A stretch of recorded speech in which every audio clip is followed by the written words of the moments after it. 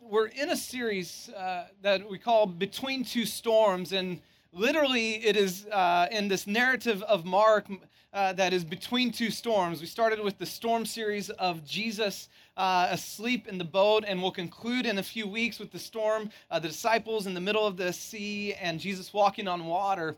And yet there is this literary theme that is happening at the same time. Is there's this storm that we see, and it's the storm between fear and faith. And you see this tension or this dynamic at play. And if we're really honest, we find ourselves oftentimes caught in that tension, stuck in that dynamic, don't we? Between being paralyzed by fear or being propelled by faith in our lives. And whether it's in the workplace, whether it's at school or friendship. I mean, some of you right now, I just had this thought, is just you're paralyzed by fear relationally because you're so scared to ask that guy or that girl, that dream person, just even to say hello. And you're like, I want to be propelled by faith. Maybe now's your moment, okay? She's 3 rows ahead and we're going to have a taco truck a little bit later. Go for it, you know? One person clapped. I think they're, you get them. This morning, what I want to do actually is talk just on one specific thing, one specific reason why I think we get stuck in this tension so often, why we get just caught in this dynamic and it feels like we're not moving forward. And I call it the problem with familiarity.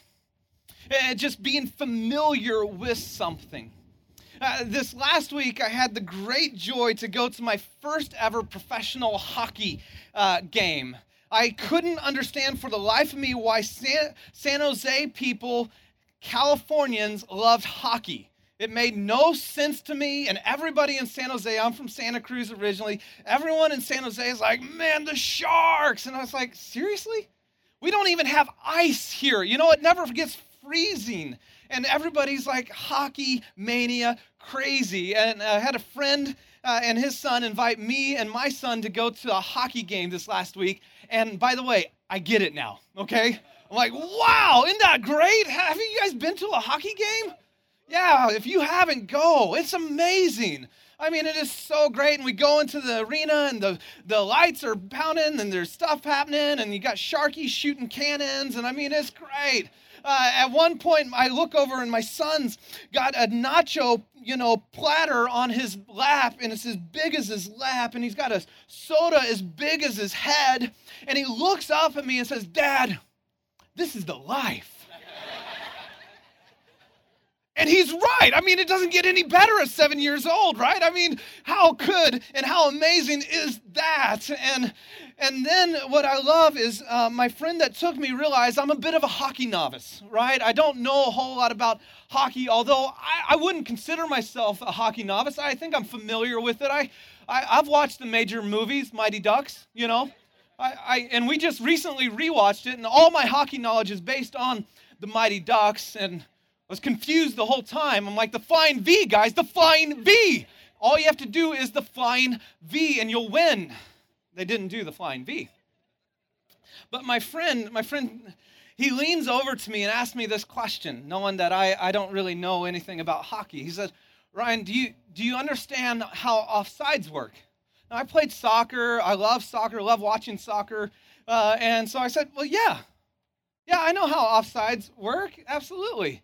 And I'm so thankful that he asked this follow-up question because I assumed I understood and knew what was going on in hockey in the realm of offsides because I saw it in soccer and have it figured out. And then he asked me this question, do you know what the blue lines are for?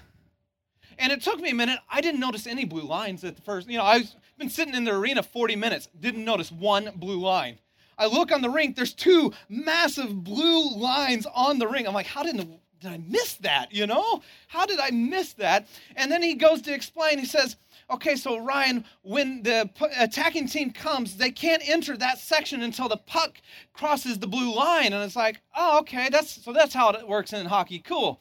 And then he explains something else, and it actually took me a while to understand this. And he says, when the attacking team, as the puck goes outside that blue line, the whole team has to go outside that blue line. Oh. All of a sudden, the world of hockey meant so much more to me because people were clapping. I didn't understand. They're like, woo, they cleared the puck. I'm like, yeah, good for them. Yeah, and then he's explaining the power play and what icing is. And all of a sudden, what I thought I knew, I realized I didn't have a clue. And see, this is what I think the problem of familiarity is. It is, I believe, one of the biggest barriers to truly knowing something is thinking we already know. I think one of the biggest barriers for your life and for my life that keeps us stuck where we're at is thinking we already know. We get stuck this way. I mean, I watch it all the time because the implications are so much bigger than a simple hockey game. I just think of the college student that shows up on campus and they're handing out credit cards and you're like, yeah, I know how this works. And you take a credit card and all of a sudden, 5 years later, you're in a massive amount of debt because you thought you knew how finances worked and now you're declaring bankruptcy at 25. There's actually quite a few people doing that because they thought they knew how it worked and it kept them from truly knowing. I see it in relationships all the time. I've experienced it personally in relationships. But I see it as a pastor. I get to do premarital counseling all the time, or not so much recently, but a while ago. So guys, get busy. Come on. That guy, that girl, okay. It's godly. Okay. But here's one of the things. I've sat down with so many couples that are engaged, that are passionately in love, and just like, woohoo! And as we sit down to do some premarital counseling, they think they already know the secret to having a lifelong love relationship. And so we spend a few weeks together and it's absolutely wasted because they're the exception to the rule. They're like, yeah, that's not us. No, we're good. See, one of the biggest barriers in life for you and for me, one of the biggest things that hold us back from truly knowing something is thinking we already have it figured out. Well, what about your relationship with God? What about spiritually? I mean, what about if there really is a God and there really is eternity? What if Jesus really was the Savior of the world? See, the implications and the consequences aren't just in the present, they're eternal at that point. Well, you see, the problem with familiarity for us as we dive into it is that when we become familiar with something, it's so easy to dismiss, isn't it? It's so easy to dismiss and not do further examination. I already got that figured out. I already know. No, I've heard that before. I got offsides. It fosters this sense of arrival, doesn't it? Yeah, I've been there, done that. Have the t-shirt, thank you very much. I mean, growing up, I grew up a musician, played music, loved music, and you could always tell the mediocre musicians. Because you'd ask them this question, you find out that they play guitar, drums, whatever. Oh, you play guitar? Yeah, I'm pretty good. You know, they're terrible. Anyone who thinks they're good aren't good. I mean, they're like, yeah, I'm amazing. What that meant was they've learned a few chords and maybe a John Mayer song. You know, you ask a great musician, hey, are you good? I'm okay. I really enjoy playing. Here's why. Because they're a master of their craft. They realize there's always more to learn. And they realize there's always someone out there way better than them. And so there's a humility of knowledge, not an arrival. But when we're familiar, when we think we know, it's easy to dismiss because, hey, I don't need to look further than that. I already got it figured out. It causes us to kind of have this sense of arrival, and as a result, we make these broad assumptions about people and things and places. We make assumptions of, well, just because we know something in one specific area, then it translates to be true over here. And we make these broad assumptions about people, don't we? We make these broad assumptions about motives over a tweet or a Facebook or an Instagram because we think we know, and we assume we know why they did what they did. And as a result, this is what happens at the end of our familiarity. It breeds this sense of contempt, of just looking at people and feeling a sense of superiority, that I'm a better than. And we do this in so many areas of life.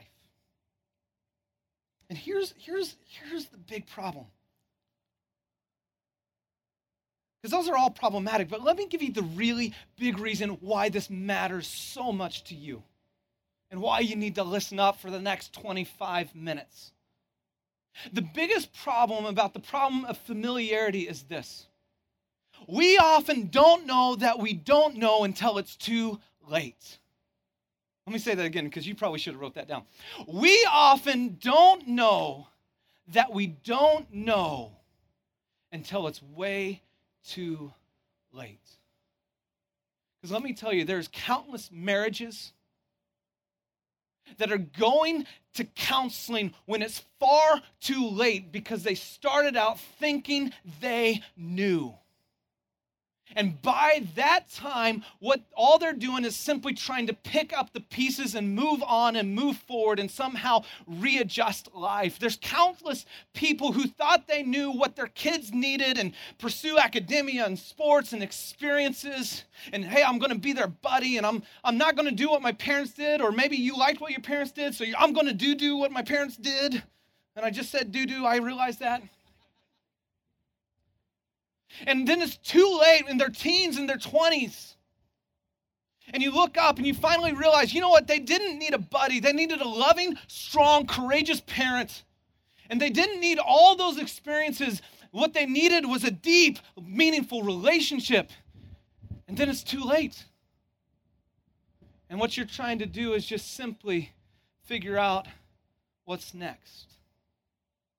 And do it with finances. Think about this. Could it be that we even do it with God? Could it be that in the areas that matter most in life, we think we know, and as a result, we miss out? And could the consequences be far greater for now and for later? See, when we're dealing with God and we ask that question, well, what about God?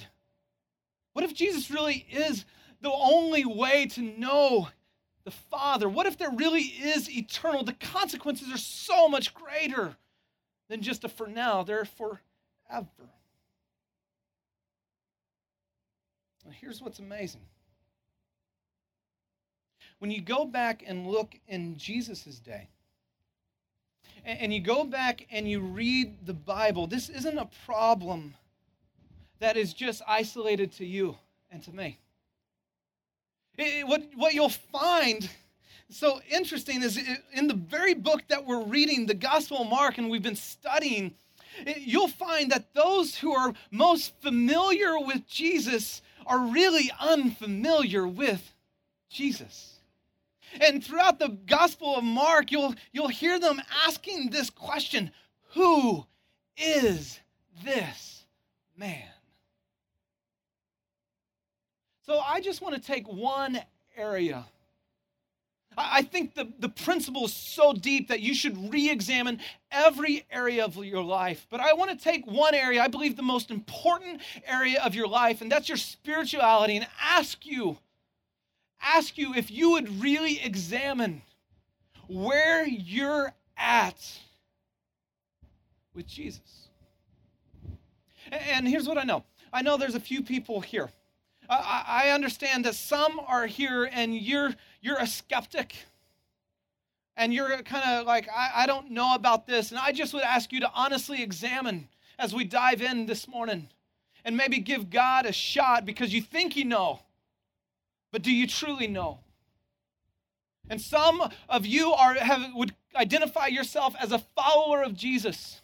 And you're familiar and you grew up and you know the flannel graph, pictures of Jonah and Noah and all that. And you can recite verses forward and backward. And I would just challenge you, perhaps, maybe you think you are following Jesus, but could it be? Could it be that you've fallen into the problem of familiarity? Because here's what I find when I search these pages, and especially in the text that we're going to look. Those that thought they knew Jesus somehow missed him along the way.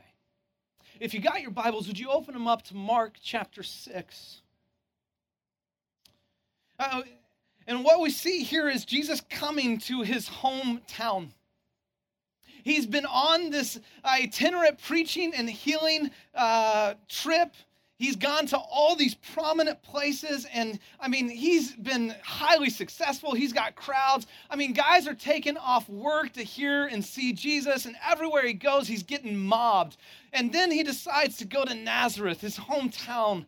And Nazareth is Nowhereville, population on a good day 500. He's been in all these massive areas with major trade routes, and now he's going to his hometown where everybody knows everyone and where everybody's in every other person's business. He's going to his hometown where they watched him grow up as the son of Joseph the carpenter, who was his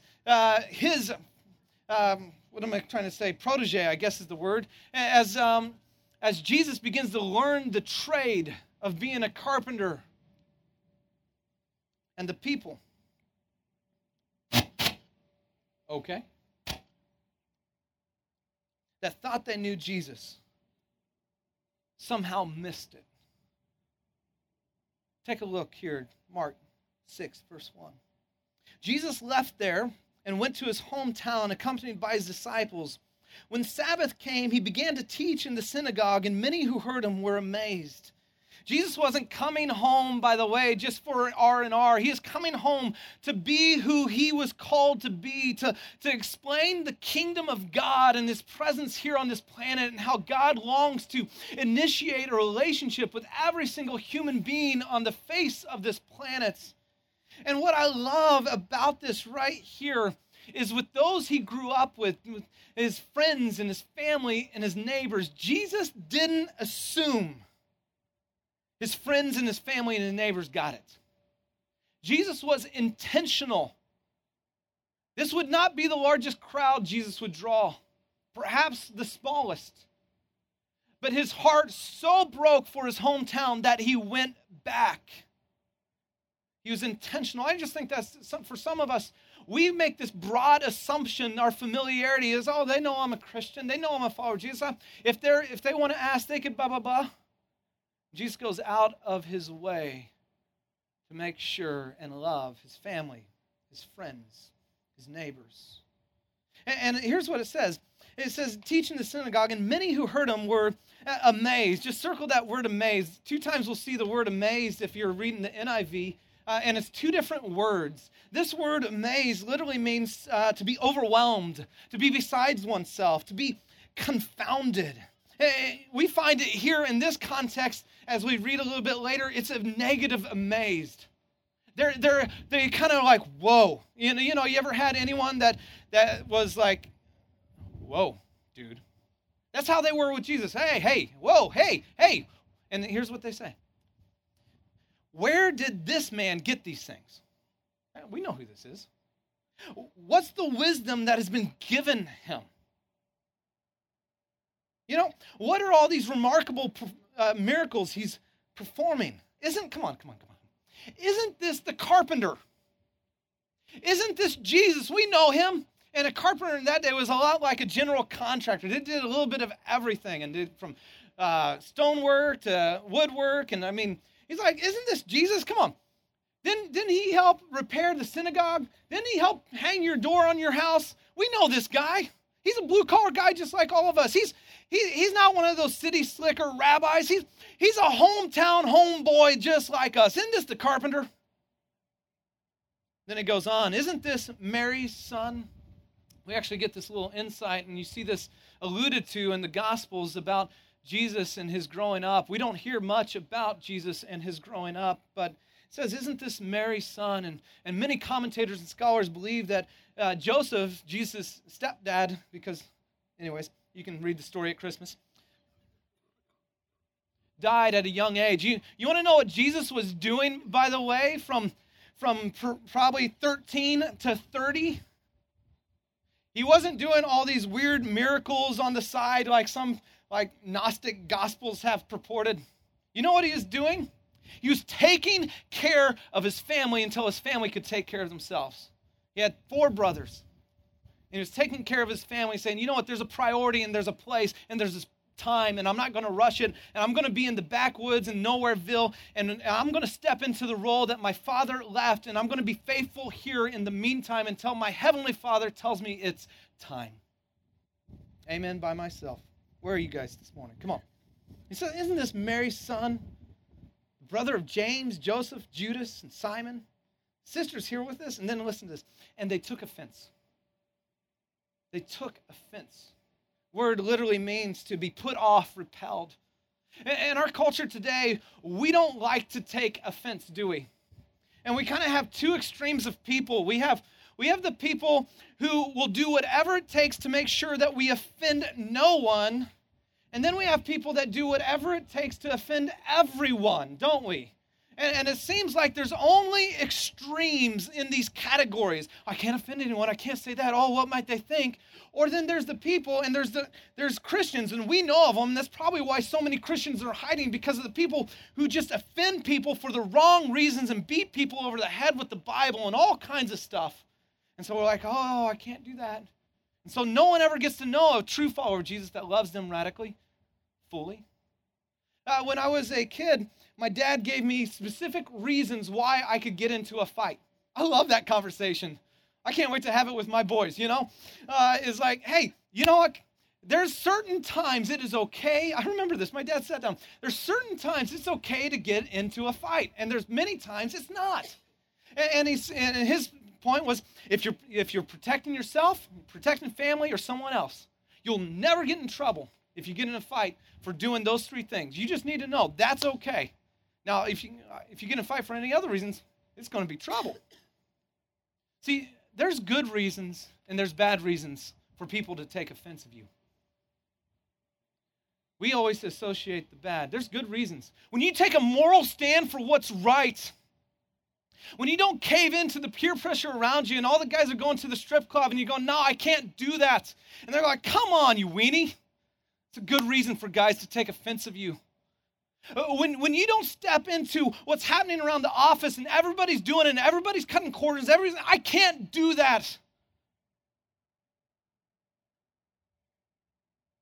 When you reprioritize life in the way God has designed it to be, and at work they said, hey, you know what? You need to spend 70, 80 hours doing this. And you go, no, I'm putting God first, family second, and then work after that. And you just need to know that's the order. I'll work 50, 60 hours. I get that. It's the valley, but I'm not putting in anymore. It's a good reason to make people offended. There's a bad reason too. There's a really bad reason. When you're just spouting off your opinions as if they're God's opinion. And we got a lot of people doing that on Facebook. We got a lot of people making all kinds of comments that just need to shut up. Amen by myself. Come on, where are you? Seriously. There's all kinds of people saying all kinds of stuff publicly that are defaming the name of Jesus because of their personal opinion.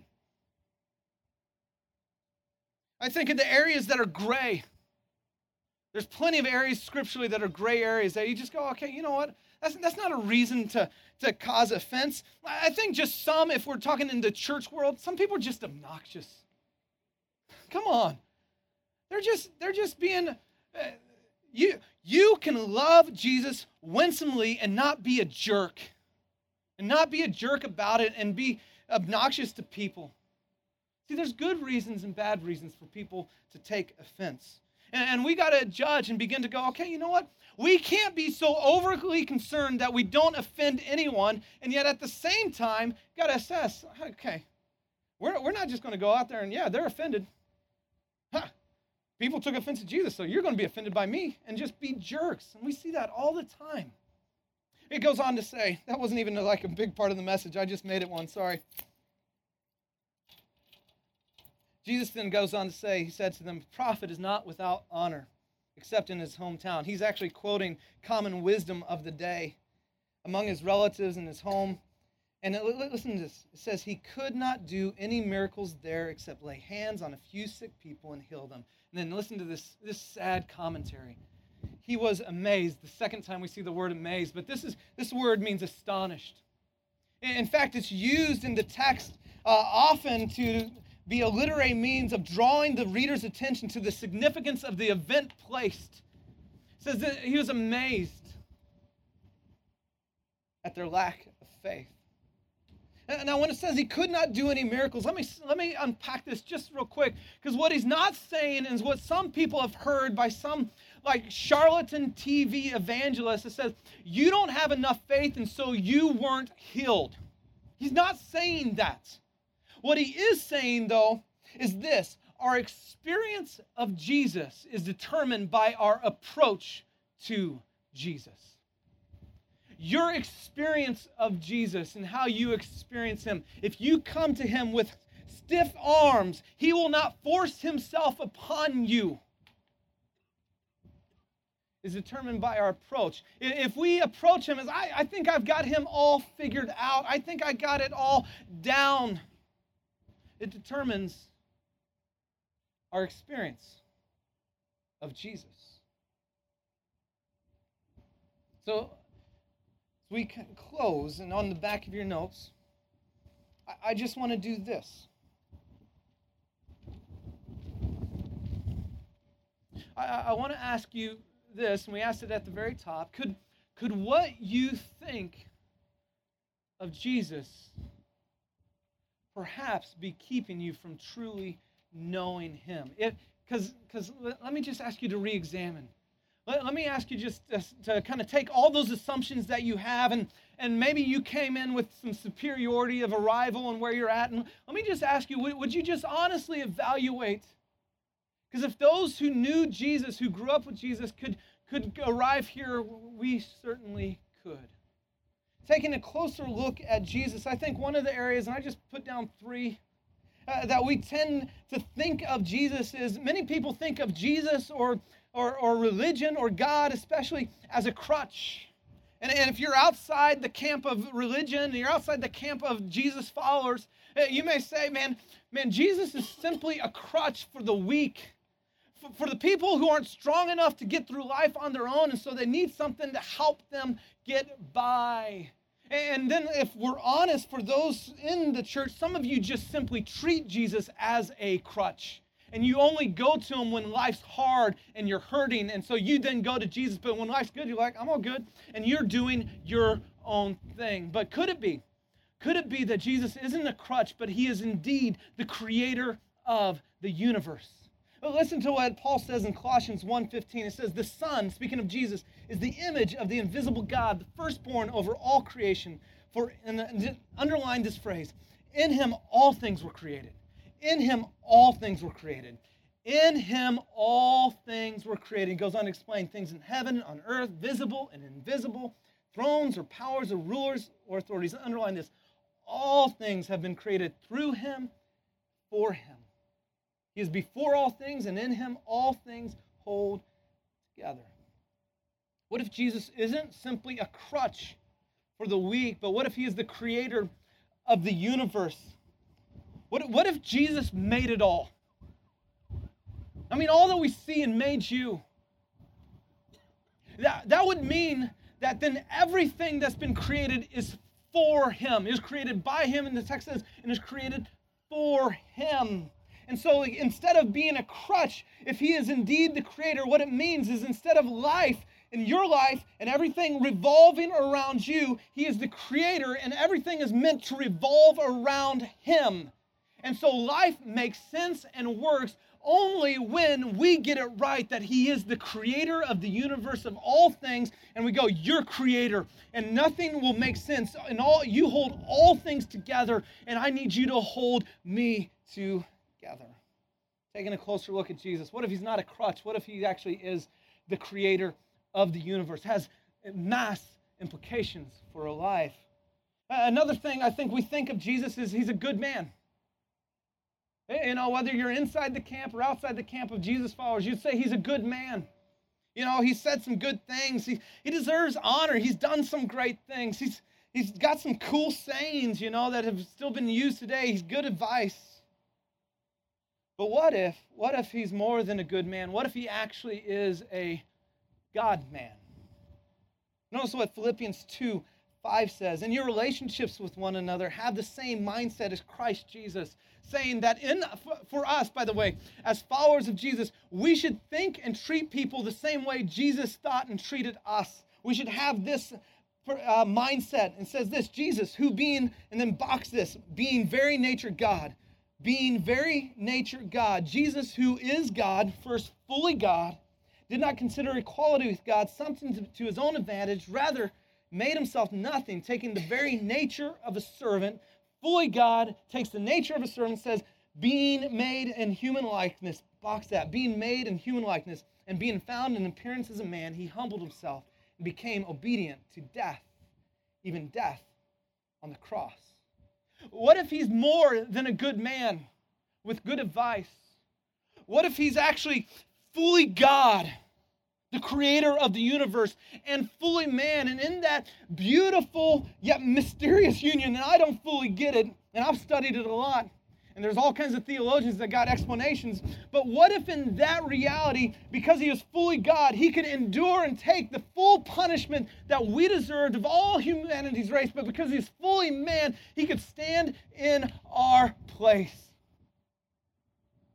See, the difference in thinking that he's simply a good man is you simply take Jesus as a good man, he's to be honored. If he's the God man, he deserves to be worshiped. If he's a good man, he's someone to learn from. If he is the God man, he deserves our service. If he is a good man, man, you get some good advice. If he is the God man, then we surrender everything. See, what we think of Jesus makes all the difference in how we live today. Taking a closer look, reconsidering Jesus, crutch, creator, good man, God man.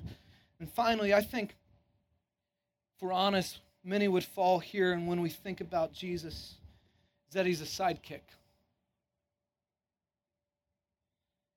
You know, we've fallen into this in the Western church, that Jesus is my buddy, you know.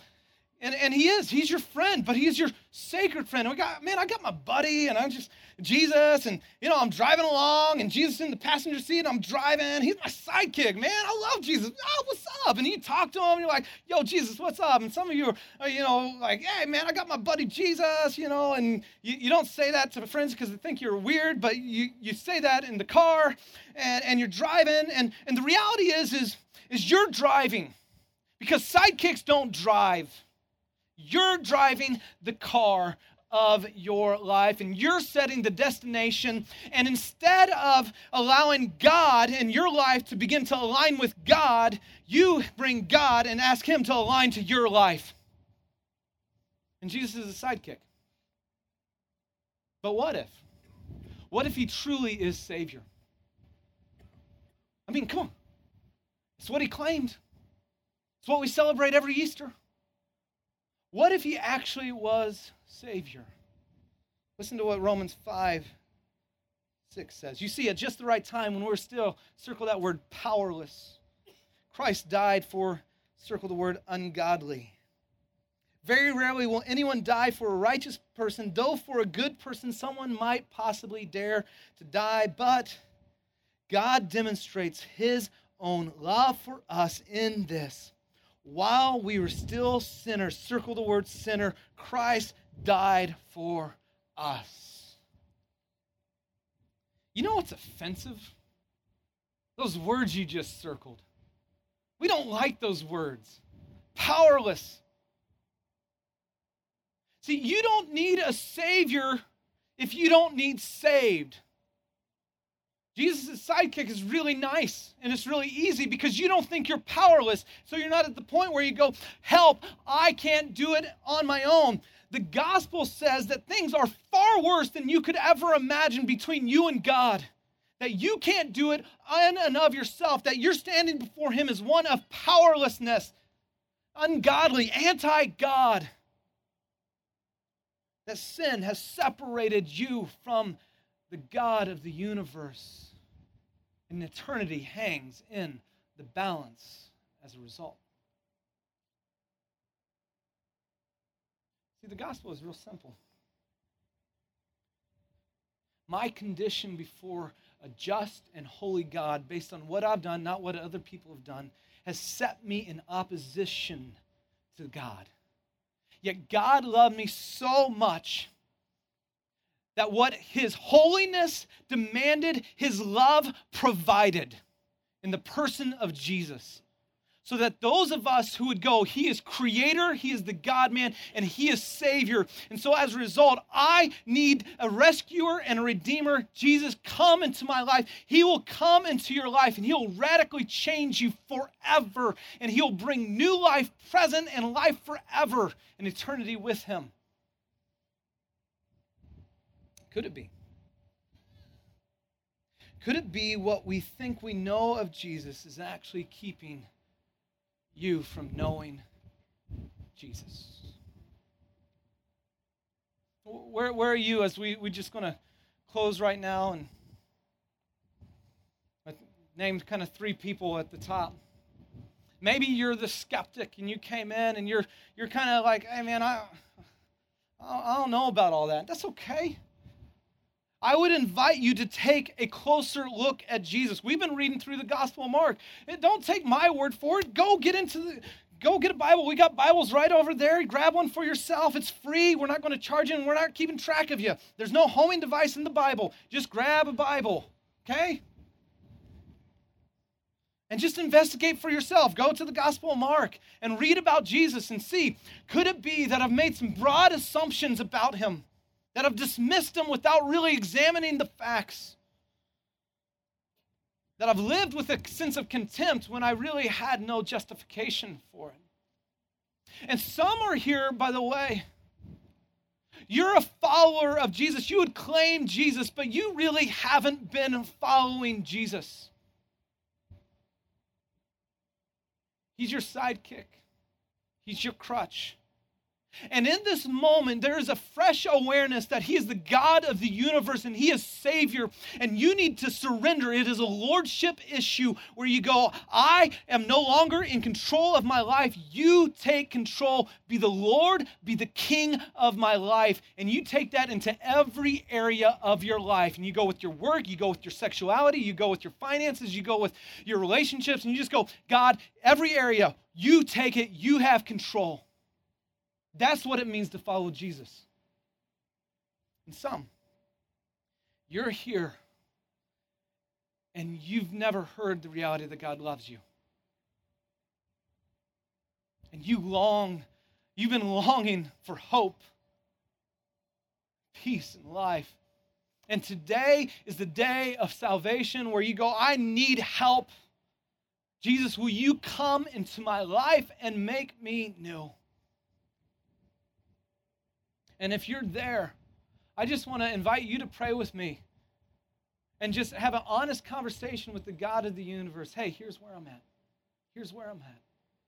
I want to start afresh with you today. Let me pray for us. And if you're in that spot where you'd like to start a relationship with God, I invite you, I'd plead with you, I'd implore you, be reconciled, be made right. Today is the day. Let me pray. And if that's where you're at, would you just pray with me this simple prayer? Jesus, I thought I kind of had it figured out, but I don't. I believe you are the God-man creator, and I know I need a Savior. I believe you came and died in my place and rose again that I might have life. Will you forgive me and come into my life and make me new? I give my life to you this day. And if you just wouldn't mind, if you guys would keep your eyes closed and heads bowed, I just want to pray for you. If you made that decision, would you just raise your hand right now? Nobody's looking. Praise God. Praise God. Amen. Keep them up just real quick so I can see. That's cool. Oh, cool. God, I just thank you for the men and women who have stepped into a relationship with you today. It says that heaven is rejoicing and their eternity has been forever changed. Heaven has expanded in this moment, and we are so thrilled to get to be a part of it. And God, I pray for those who need to take that next step, that you would give them the wisdom to do what they need to do and the courage to do it, even though it's hard. God, we thank you. We thank you for Jesus. In his name, amen.